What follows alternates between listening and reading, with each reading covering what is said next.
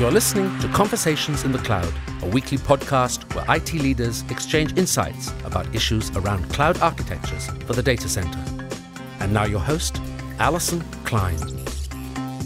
Welcome to Conversations in the Cloud. My name is Alison Klein. Today we're with Michael Joffe from Microsoft. Welcome, Michael. Thank you, Alison. Great to be here. We're excited to have you on the program today. Why don't you give us a sense of what your responsibilities are at Microsoft and how that relates to the cloud? Sure. So I'm a senior product manager within the Windows Server and Cloud Outbound Marketing Group, and my focus is on sort of our partner communities. Specifically, I focus on hosting service providers, companies such as Rackspace. We also work with outsourcers and telcos and helping them to enable sort of cloud services.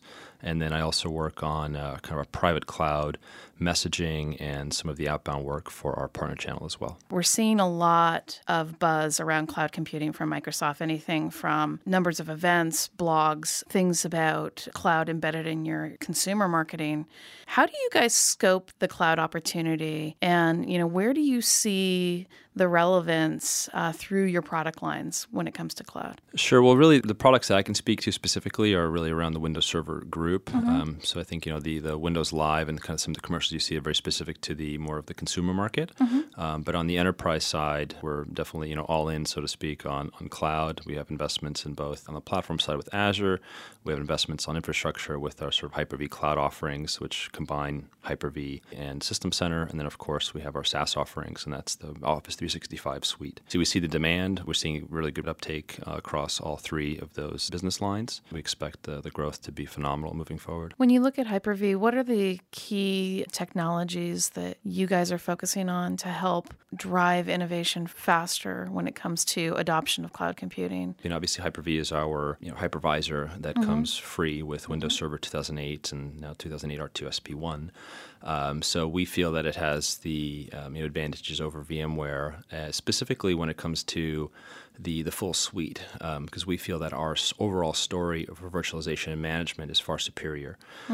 So that's where we're really driving innovation. It's through the management of virtual machines, the management of physical to virtual, the fact that we can manage VMware instances as well, utilizing System Center. If you really want the optimization, if you want the sort of the true scale and elasticity of what you want to call either public or private cloud, you must have the kind of a rich management suite, and System Center, and combined with Windows Server Hyper-V really fills that gap. What are the core things that IT managers need to think about in terms of their management solutions?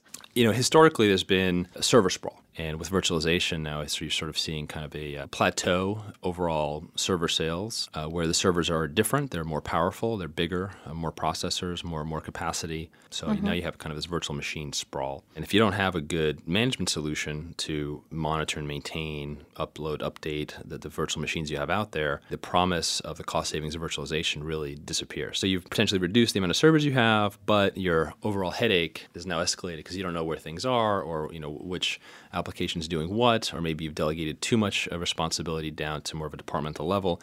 If you're the IT manager, you still want to have control of your environment, and that's where the management piece comes in. And with System Center and Hyper-V, it really allows you to delegate responsibilities down to really as low as you want to. And then as far as how do you burst from on-prem to off, our solutions, we do have connectors for Azure today, which allow you to do some management from on-prem into Azure.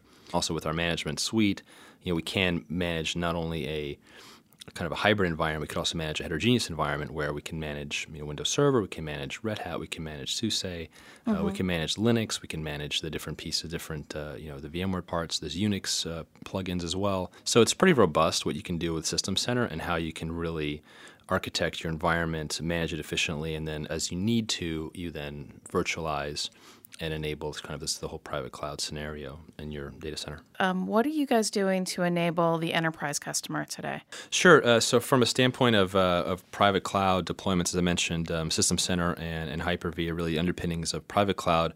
And to really make everything sort of seamlessly go together, we announced something back at TechEd called System Center Virtual Machine Manager Self-Service Portal. And essentially it's just the SSP 2.0 to make it really, really simple. And it allows for customer to automate their VMs, to automate some of the management, really create that private cloud fabric that you're looking for. There's dynamic provisioning, self-service portal, and there's partner extensibility as well, where we have solutions. For example, NetApp, they have a solution that's built on top of the SSP. So you can deploy a private cloud solution on-prem, and integrate some sort of disaster recovery and a SAN solution. So that's more of the enterprise space. And then for our service providers, we have something called the Dynamic Data Center Toolkit. And essentially what that is, it's guidance and best practices on how to take System Center, Hyper-V, and create these sort of public and or hosted private cloud offerings in their data centers. There's a rich UI, there's different integration pieces, different APIs that really span across our entire product set. So depending on what the service provider wants to do, we help to enable them to do that, and we actually have quite a big ecosystem of system integrators that help to install these solutions, as well as control panel vendors that build on top of the Data Center Toolkit. Great. Well, thank you very much for coming on, Michael. Thank you very much for having me.